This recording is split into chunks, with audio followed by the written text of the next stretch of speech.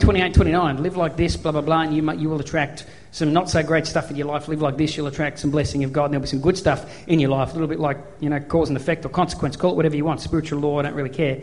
But he says, if you do this, this will happen, do this, this will happen. He goes on. Then at the end, he actually makes a plea to them. He goes, here's the deal. I set before you life and death, blessing, cursing. Now please choose life. It's like, here's the exam, Owen, and I'm going to give you the answer as well. Please get the answer right. But as we know, Israel, guess what? They got the answer wrong. They got the exam, they got the answer paper right next to them, and they still got to fail.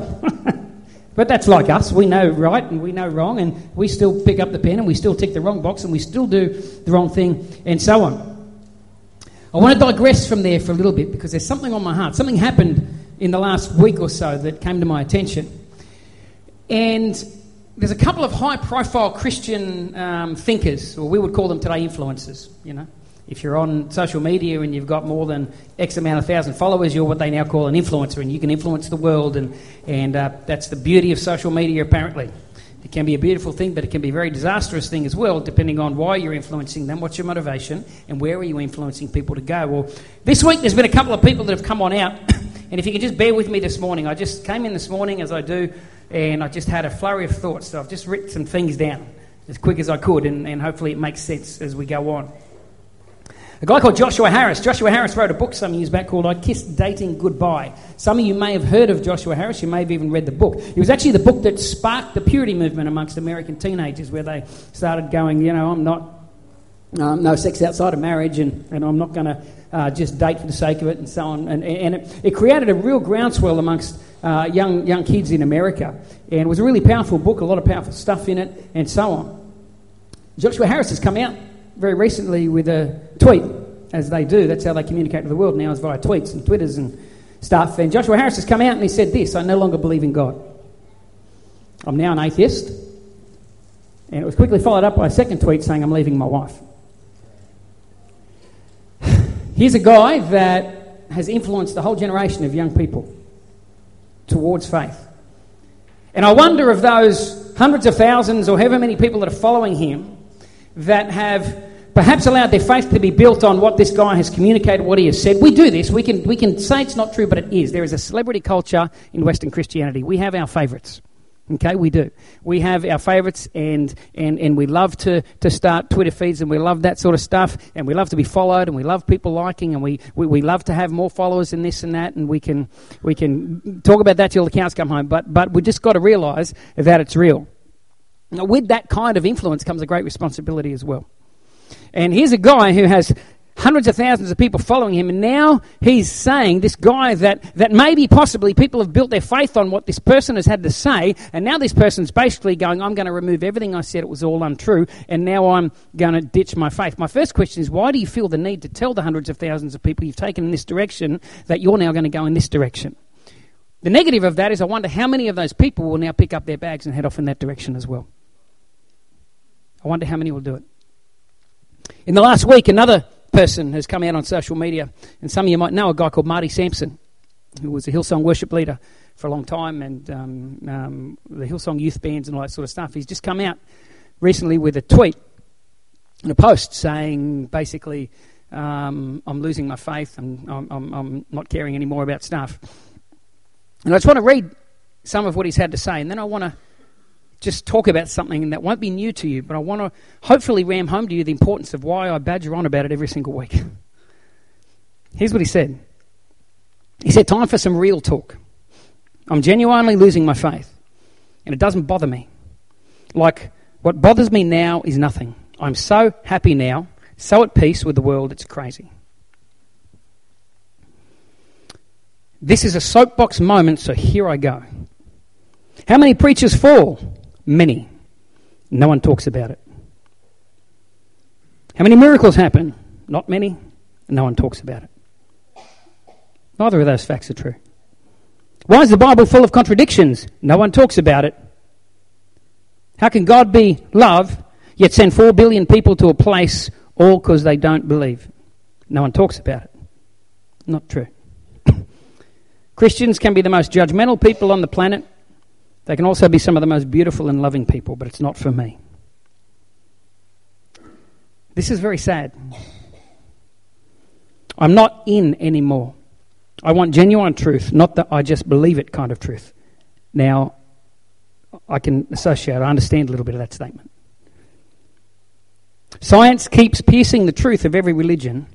Lots of things help people change their lives, not just one version of God. Got so much more to say, but for me, I'm keeping it real. Unfollow if you want. I've never been about living my life for others. Well, I'd like to sit down and say you probably were. That's why you tweet and that's why you have millions of followers. You are actually living your life for others. And you've influenced others to go in a certain direction. Now you've picked up your handbag or your suitcase, whatever. And now you're saying, I'm letting you know because I'm going to now start leading and influencing over here. Why the need?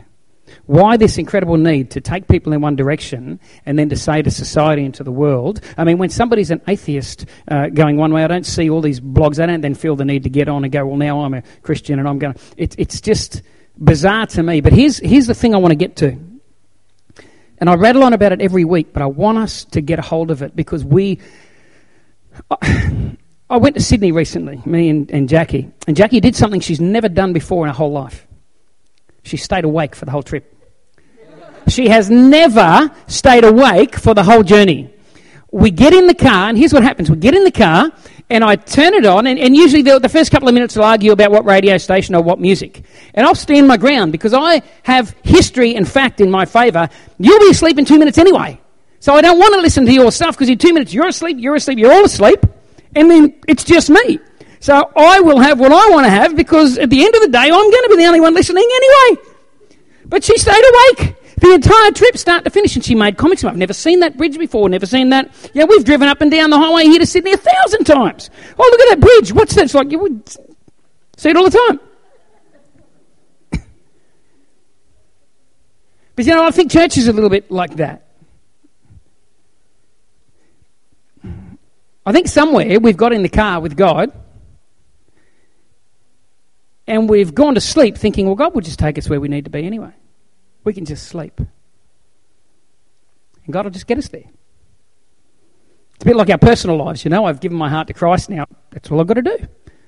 Now I'm guaranteed to be the person I'm meant to be as successful as I'm meant to be successful, to grow in all areas of my life as I should and so on, and I'm going to land in that place without any participation or nothing. God will just drive the vehicle, and we propagated this by saying stupid things like give your life to Jesus and he'll jump in, he'll grab the steering wheel of your life. No, he won't. No, he won't. There's not this book I read from, it says things like, therefore renew your mind. It's because I came to faith. My mind didn't change. It didn't stop thinking. I've got to do something to renew it. Didn't Paul write to the Romans, present your bodies a living sacrifice? So I've got to do something with that. In all you're getting, get wisdom, get understanding, get knowledge, add to that this, add to that. I mean, come on. We read this thing. There's stuff we got to do. Amen? There's stuff we got to do to land where we need to land and to be who we need to be. We didn't get saved and check our brains out. In the very beginning, in the Garden of Eden, there was this thing that we all know about. There was two of them that are especially dominant in the story in the beginning, and they were what two? Trees. Why put two trees there? Why give us a choice between doing the right thing and the wrong thing? Why give us a choice anyway? Because we're created to have that capacity to choose. God wants us to choose.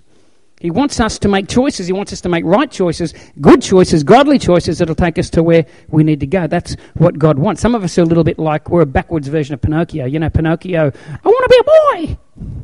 I don't want to be pulled on the strings. I want to be a boy. We get saved and go, I want to be a puppet. God, would you do everything? Would you make everything happen, God? I want to be a puppet. God doesn't create puppets.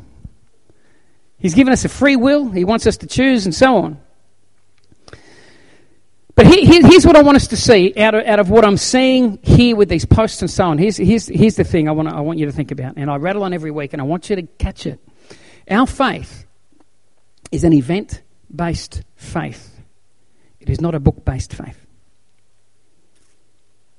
Our faith hinges on an event that happened in human history called the death, the burial, the resurrection of Jesus. It does not hinge on a book.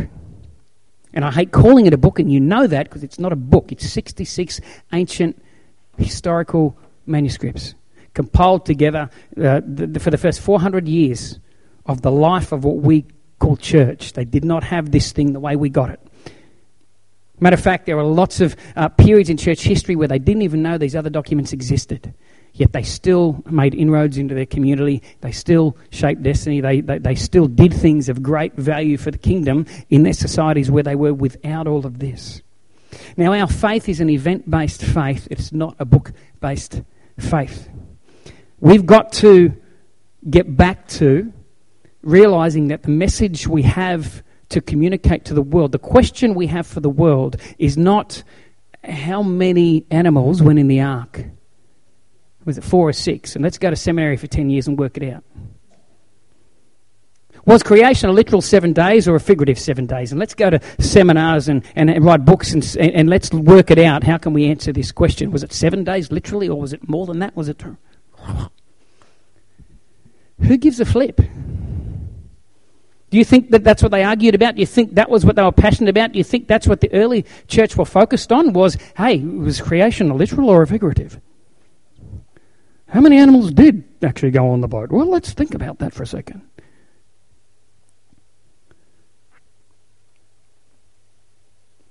Something happened.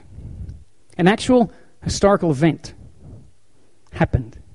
A man called Jesus walked about claiming to be somebody, claiming to be the Son of God. He wasn't the only one at the time. By the way, lots of people claim to be sons of gods and sons of...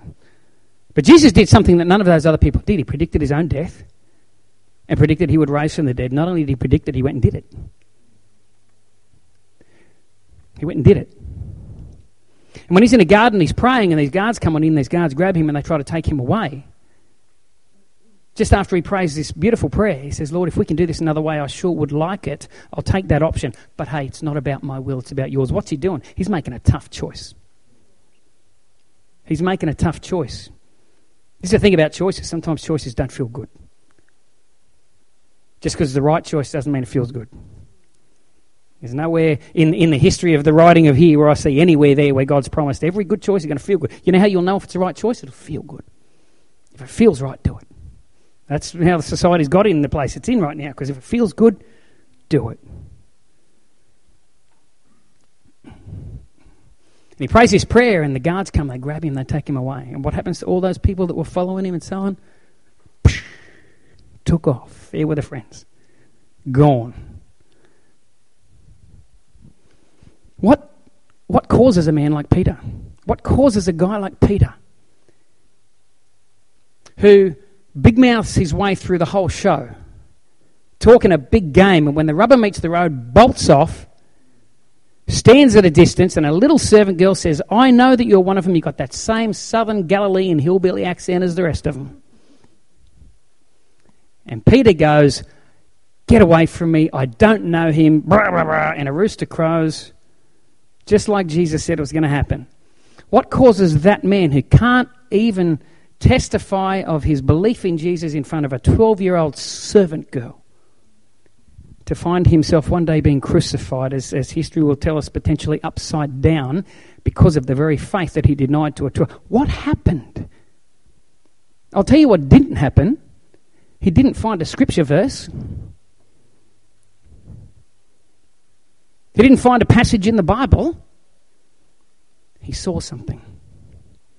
He saw a man that was dead living again. I heard a preacher say once, what would you have to do to get your brother to believe that you were the Son of God? James, the brother of Jesus, didn't believe for the whole lifetime of Jesus Christ that he was who he said he was. Yet later on we find him heading up the church in Jerusalem. What happened? Did he find a scripture verse? What would it take to transform him from being that person to being that person? He saw someone that he knew was dead, alive. Saul of Tarsus is running around breathing murderous threats against this movement. And by the way, that's what the church is. We are a movement. We are not we're not just a silo where we pour ourselves in. We're meant to be a movement. The church is meant to be a movement. When you think of movements, what do you think of? Action, activity. We're going somewhere. We're infiltrating. We're spreading. We're doing stuff. The church is a movement. Saul runs around to destroy that movement, doing everything he can to get rid of that movement. What turns that man into a guy that writes 2/3 of the letters that have been gathered together and placed in what we would now call the Old Testament, the New Testament, and has his head taken? When all he has to do at one point is turn around and go, okay, show's over, you got me, I don't really believe anymore. Why couldn't he do that? Why could these guys not do that? Why did so many of them go on to their death? They didn't die for something they heard. They didn't die for something that they read. They died for something they saw. Their testimony and their faith was built on an event, not a book. Now, please don't hear me downgrading this. I am not downgrading it. But go back for the first... If your whole faith revolves around this, then for the first 400 years of church's existence, you would have struggled. Because there wasn't much to hang your hat on. There wasn't a lot there. Now, here's my problem. I read some of this stuff that he's got to say. And I think, Marty, if I could sit down with you, I'd say this, Marty, you're dancing around and blaming all the secondary issues without addressing the primary issue. I sat down recently with a friend of mine in Sydney, and he made this statement to me. He wanted to bring up Israel Folau. He knows I'm a pastor, so he wants to talk to me about Israel Folau. And I know exactly what he wants to do. He wants to talk to me about a statement made about the LGBT community. He wants me to align myself with, are they going to hell or are they not? That's all he wants. And I said to him, here's the deal. I'm not going to talk to you about Israel Folau, but I will talk to you about Jesus Christ. Death, buried, resurrected. Did it happen? Yes or no? Because if it didn't happen, then that statement's irrelevant. Who cares? Who cares? So let's forget the secondary issues. Let's go right to the primary issue. The primary issue is this. There was a man called Jesus Christ, claiming to be the Son of God. Was born, predicted his own death, burial, resurrection, carried it out, came back to life. Do you believe it? Yes or no? Because from that point on, then everything else comes into place. But the most important primary message we have for the world is that there was a man called Jesus, the Son of God, came and died for the sin of the world. Let's talk about that. Let's look at that as an issue. Let's see where we stand on that basis. The rest of the stuff are all secondary issues, but we get so caught up in the secondary issues. We go to Bible colleges and we study all the secondary issues. We want to have all the arguments to come here and to go there and so on. Who cares? It all rises and falls on one moment, and that moment was an actual event in human history called the death, the burial, the resurrection of Jesus. That moment in history changed everything. If it didn't happen, you're all clowns wasting a beautiful Sunday morning, and so am I. But if it did happen, if Jesus Christ did do what he said that he did, then maybe we should take seriously everything else that Jesus said about life and human existence and the afterlife. But if he didn't do that, then who cares? The primary issue, the foundation of our faith, is an event, not a book. But you know what? Here's what society has done. Society has got us caught up in an argument about a book. Society's got us, hook, line and sinker. They've caught us in an argument about a book. See, I kind of feel like the church, we're a little bit like Jackie. We got in the car with God and we went to sleep. And while we went to sleep, when we woke up, we thought we'd be at the destination. We weren't. We're still sitting in the same place we were when we went to sleep. But guess what? The world has moved on. And it's become scientific, and it's become this, and it's become that, And we open up our eyes and go, gee, we better catch up with them. And now we're chasing them. I heard a preacher saying recently, we've made church more interesting, but people are less interested. We've got a problem. I'm part of the problem. We've got to find solutions. And I think one of the big solutions is this. Let's get back to what our faith is built on. It's built on an event, not a book. The foundation of our faith is an actual event that happened in human history. The discussion I want to have with the world around me is not whether they're 2 animals or 4, not was it a literal 7 or a figurative 7, all that sort of stuff. Look, I don't care. Debate it till the cows come home. No one's going to get saved on the back of it. It's not going to cleanse your sin if you work that one out. Nobody can work most of this stuff out. We don't know. We don't know. But let's go back to that moment in time. Let's talk about the man, Jesus Christ. Let's talk about what he did. That's the battleground. And that's where we've been taken away from. We spend so much time and energy over here and all this stuff. We've walked away from what actually matters. We get in trouble because we bought into a lie that the secondary issues are the primary issues. We spend all of our time trying to defend secondary issues. We've neglected the primary issue, which is the death, burial, resurrection of Christ. 1 Corinthians 15. I just want to read a few passages out of here. Paul, this guy that had this radical transformation from being anti-God, anti-church, had this radical transformation, died for this very faith. He writes a letter to a group of churches in an area called Corinth, a city called Corinth, and here's what he says. Chapter 15, verse 3 to 8, he says, I delivered to you first of all that which I also received, that Christ died for our sins according to the Scriptures. By Scriptures, he's talking about what the Old Testament of the day, the Old Testament. That he was buried, and that he rose again the third day according to the Scriptures. In other words, there were guys thousands of years ago that predicted this was going to happen. That should get your attention. Forget Nostradamus. This was predicted. And that he was seen, check this out, he was seen by Cephas or Peter, then by the 12. After that, he was seen by over 500 brothers at once. That's a bold statement to write in a letter to someone in the day. Hey, guess what? I'm telling you about something that happened. I'm going to give you the names of some people who were still alive who saw it happen. I'm going to tell you there were another 500 people. We've got to get out of our head. This is a book. It's not a book. This is a letter written to a bunch of churches. If you want to spread a lie, don't bring people's names into it. Because if one of them don't corroborate your story, you come in all sorts of trouble. But he puts names. Hey, go and talk to Peter. Go and talk to this one. Hey, there were 500 other people. This is not a secret amongst those that follow him. This is not a secret. A lot of people saw it. They saw a dead man walking.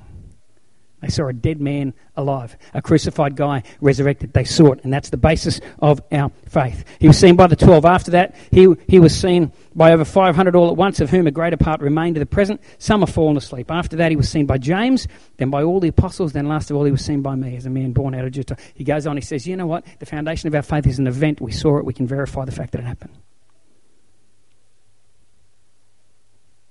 That's the battleground. It's an event. It's not justifying. It's not trying to explain. It's not trying to come up with all the reasons why this is right. Paul's drawing their attention to an event, not a doctrine. See, our faith is event-based. It's not book-based. Now here, going back to what Marty said, can I explain why preachers fall? Not always. No, not always. Sometimes I can have theories and ideas. I don't know their hearts. I'm not with most of these dudes. I don't know. Can I explain why they fall? No. But does that put Jesus back in the tomb? Then it's not a good argument, Marty. It's not a good reason to ditch your faith. Can I explain all the apparent contradictions in the Bible? Can I explain them all? No, I can't. But if anything, I'm actually quite in awe at the Bible because anyone ever played Chinese Whispers? I start over here with bacon and egg sandwich, and by the time you get over there, Felicia's saying your mother's a hamster.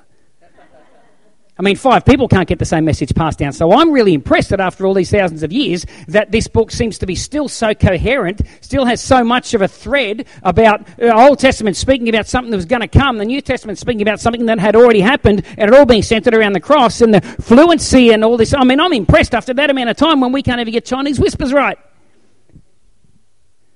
But even if I can't explain the apparent contradictions in the Bible, does that put Jesus back in a tomb?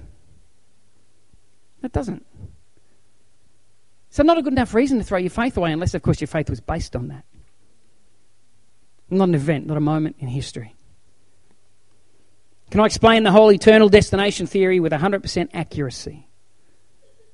He says, how can God send people to hell? Blah, blah, blah. I've got my theories and ideas, but you know what? They could be wrong. But at the end of the day, who cares about my theories and ideas? Here's the simple question. Does my theory or idea or inability to answer it, does it put Jesus back in a tomb? No, so you've still got an issue of a resurrected Jesus. What are you going to do about that? How does any of this stuff undermine the Christian faith unless you've built your Christian faith on all these secondary issues? The question for all of us is the death, burial, and the resurrection of Christ. 1 Corinthians 15, verse 14. Paul goes on, he says this, if Christ is not risen, then our preaching is empty and your faith is also empty. In other words, if Christ has not risen, then who cares about your doctrinal correctness? If Christ has not risen, then who cares about your theologies? Who cares about it all? Who cares about what else you surmise out of this book? If Jesus Christ did not die, buried, and was not resurrected, all the other stuff, who cares? Paul himself says it's just empty, it's useless, it's just a book. You might as well hang it up in the toilet. It's not worth the paper it's written on. Can you see where we're losing it. We're losing it. We're fighting secondary battles that don't need to be won. Let people do that, that's fine. I'm not saying don't think about that stuff. I'm not saying don't have answers. What I'm saying is this: getting all that stuff right, if your faith is based on understanding, having all that stuff right, it won't stand for long. Guys way better than you and me have fallen left, right and centre. I don't understand a lot of things about God, but I do know this: Jesus was crucified, buried and rose again. And nothing I feel, nothing I think, nothing I know, nothing I don't know, nothing I've experienced, can experience, will experience. Even if I turned my back on God, stood in front of you right now and said, I don't believe anymore, none of that would change that moment in history. Because I can't go back 2,000 years and change it. That's where your faith has to be grounded. It has to be grounded in something that happened 2,000 years ago. 1 Corinthians 15:17. Paul also says this. He says, and if Christ is not risen, your faith is futile and you're still in your sins. In other words, if Christ didn't raise from the dead, then from a Christian perspective, we're all in big trouble. Because there is no other way. Even if you got all your right doctrine, guess what? I'm not going to deal with the sin issue. Sorry, Marty, even if you can explain why everybody falls, not going to deal with your sin issue. Even if you can work out heaven and hell, not going to deal with your sin issue, Marty. It's not going to change you. It's not going to change your society, your community. It's not going to change the world. I heard a guy put it this way, and this is the best way I can explain it. He made this statement. He said, our faith is based on an event, a resurrection, that birthed the movement, the church, that gave us the book, the Bible. Does that make sense? Our faith is based on an event. The event came first. And out of the event was birthed a movement. And that movement was called the church. And out of the church came this literature that we today call the Bible. But it started with an event. And I feel like as a church we're being sucked into a debate over secondary issues. We're being sucked into debates over things that, look, at the end of the day, if we want to work it all out, go for it. I'm not against good deep thinking. I love deep thinkers. I'm a deep thinker myself. I don't speak a lot of deep stuff because personally, the deep thinking is for me. Most people don't need it. It's not going to make you love your wife any better. It's not going to help you overcome the struggles in your life. It's of no practical benefit to most people. So think those issues, deal with them, whatever, get in your debates and sit around tables and talk about it. Great. But at the end of the day, the biggest need of humanity is to answer this question: did or did not Jesus rise from the dead? If he did, then what does that mean for you? What does that mean for me? And what does that mean for my community? I want to see us as a community of faith. I want to see us pick up the mantle because we have to. We can pat ourselves on the back and go, wow, we've got nice buildings and we've got great worship teams and lights and all kinds of things. You know what? Meanwhile, hundreds of thousands of people are getting further and further and further away from God, further and further less interested in God. And we're giving them the cannon fodder to use against us. Because some guy that's not a theologian's toenail gets on Facebook or gets on Google and picks out a random verse and then gives a big explanation about it, and your kid reads it and goes, oh, that's what that means. And then you're trying to say, no. And he goes, no, what would you know? I read it online. You don't need to pick up a Bible to work out what's in a Bible anymore. You don't have to come to church to hear what a preacher thinks about stuff now. You just click a button. It's the world we live in. And we've slowly been dragged into a debate about theology, doctrine, and all the secondary issues. Please, please, please, let me leave you with this. Would you please go back, and when you walk out of here today, would you have a think about that moment in history? Would you have a think about it? It's not just recorded here. Roman historians wrote about Jesus. Greek historians wrote about Jesus. There's other evidence as well. But let's get back to looking at that moment in history and realizing that that's the moment that changed everything for you. That's the moment that changed everything for me. It was an event, not a doctrine. It was an event, not a book. It was an event, not a teaching. We need to build our faith on an event called the resurrection. And when we talk to people and they want to debate doctrines and issues and so on, be humble enough to go, you know what? I actually don't know whether it was 2 or 4. I don't know whether it was 7, literally, figuratively. I don't know. But here's the thing. None of that really matters if Jesus Christ didn't do what he said he did. So let's talk about Jesus. Let's talk about Jesus. Father, I just pray for each of us here this morning. God, it's been a little bit different, God, than what we're probably normally used to, Lord. But God, these influencers, these followers, God, I pray for them. I pray for them, Lord. They, at some point, there must have been some spark of spiritual life. But God, maybe the foundation was not right, and maybe they were building their life on some other foundation, and it got to a certain point where it just collapsed. Lord, I pray for each of us in here that we would build our Christian life on the correct foundation, and that is the death, the burial, the resurrection of Jesus Christ, that moment in history that happened regardless of what we feel, what we see, what we think. It happened. And Lord, if our foundation is not there, then I pray, God, would you bring our heart across to that moment, to settle that issue, God, so that no matter what comes against us, no matter what some smart preacher says or some charismatic person says or some animated person shows us or whatever, God, but we can always go back to, I can agree with everything else you said, I don't get it. However, he did die. He was buried and he was resurrected. And because of that, the rest of it really, I can't throw my faith away. I can't walk away from this God that so loved me, that he gave his only son.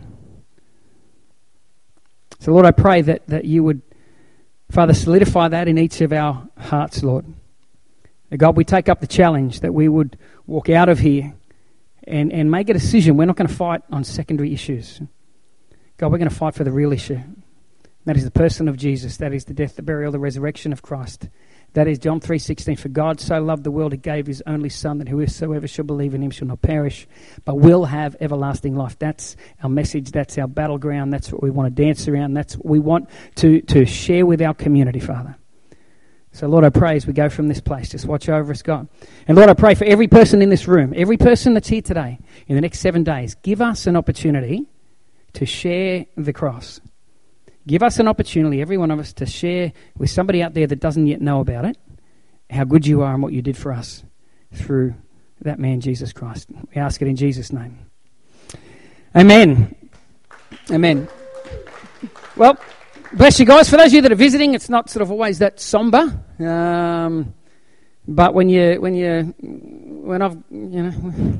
I read that stuff and I just think about these younger generation and so on, and maybe some of you guys are solid in your faith, but I'll tell you what, there's a lot of people that aren't, and this is one of the problems.